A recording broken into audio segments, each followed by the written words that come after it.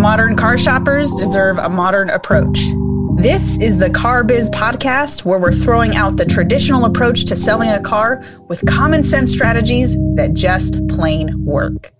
I'm Elise Kephart, and in this episode, I'm dropping 3 things my parents taught me that I use daily.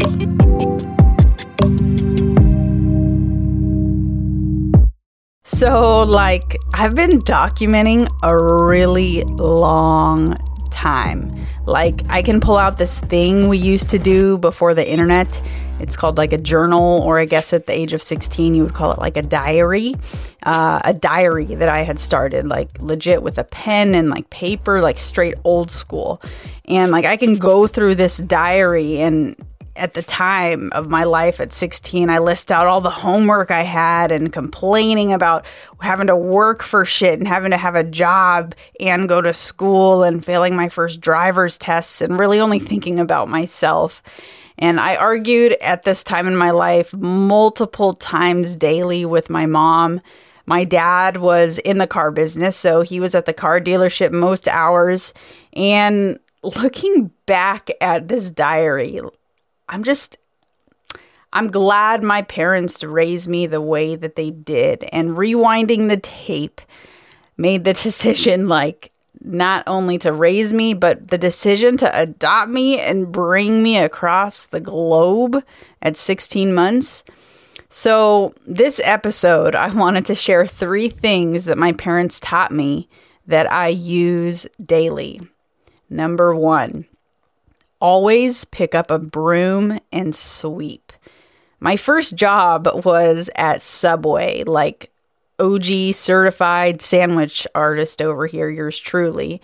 And before my first day at work, my dad told me to never be standing around. If there's nothing to do, pick up a broom and you can always sweep the floors. The car biz right now it's proof that it's the ultimate time to be sweeping with your broom. Sweep out the negative shit. Clean up your CRM. Update your process and the people that are going to follow that process to be a successful recipe. On the flip side, it's kind of crazy, but I'm pretty sure the car biz is the one industry where you don't need a college education. I'm over here, HSG, high school graduate. So it can bring kind of over a really wild group of candidates and personalities, and some who just take advantage of the paycheck, but will never actually pick up the broom when it's slow. So pick up the broom. Number 2, don't touch mom's mint and chip ice cream. Both my parents, they worked incredibly hard, and I'm the youngest. So my older sister got to the age where she got to babysit us.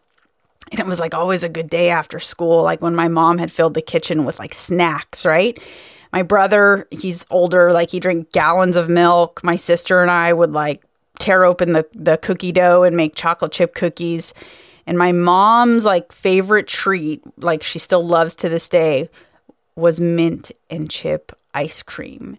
So I remember this day, right? My sister and I, we open up the freezer and there's a note on the ice cream, and it says do not eat. And it was very clear that my mom had written the note, and we knew that this was my mom's ice cream. Well, that didn't, my sister and I, we just grabbed spoons anyways and just helped ourselves. And so the next week, we pull open the freezer and there's no fucking ice cream or no note. There's nothing there. And my mom, she actually they had a mini fridge freezer with all their special stuff locked up with the mint and chip goodness. And so shocked at such a thing, gosh, what harsh parents do that? Shocked at the thing. She made it obvious in a particular argument of many, I'm sure, that day at the time, that we couldn't control ourselves even with a note. And knowing that the ice cream was my mom's favorite special treat, we did it the fuck anyways. We ate it anyways. So she had no choice but to just lock that shit up. And I find myself these days like locking away shit that's like not good for me, locking away social media feeds during the day, like to stay focused on meaningful things. It's like, dang, like temptation is such a nasty bitch sometimes, and forcing yourself otherwise is sometimes the only solution. Number 3, don't lie. Both my parents, if you ask them, probably pretty sure could vouch for my early on, just trying to avoid and get out of situations I knew even as a kid I was guilty of. Funny little story. I took a razor one time that's supposed to be for my sister's legs. She's, older. She's the oldest. So when she hit puberty, there was razors in the shower. And so I grabbed one of these razors used for your legs, and I looked in the mirror one afternoon, and you know what? My OCD I think was just kicking in, and I did not appreciate the line, which I now know is a widow's peak, but it was this triangular offset part of hair on my forehead. Now I know it's a widow's peak. But I took that razor, right? And I shaved off this triangular offset widow's peak. And now I'm looking in the mirror and I look fucking ridiculous. And I couldn't bear the self-accountability on myself. So I lied and I said my brother shaved my widow's peak off in my sleep. This story on so many levels, man, my brain even at that time on so many levels, deep and multiplied of what the actual truth was. And so my dad, he got pissed at my brother, and I heard my brother plead he didn't do anything, right? And so my dad came to me, and it's man, and I came clean. And I wish I could say that was the only time I lied, but I lied about going to my first high school party with alcohol and having a Smirnoff Ice at 16. I was supposed to be seeing the OG Spider-Man movie. I lied about coming home late, and I sent a text even. I remember back then, but that was when your cell phone plan, you got charged for each text, and that wasn't part of our plan. So I couldn't have sent a text, but I lied about it.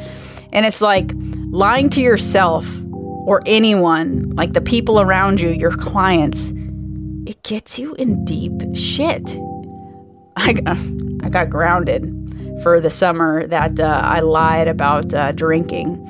And looking back, I don't think it was so much of the drinking because I was responsible with it, but it was the lying that got me grounded.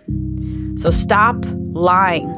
Be disciplined on yourself and avoid temptation on things that aren't good for you. When you want to quit, pick up the fucking broom and keep going. I love you, Mom and Dad. I'm out.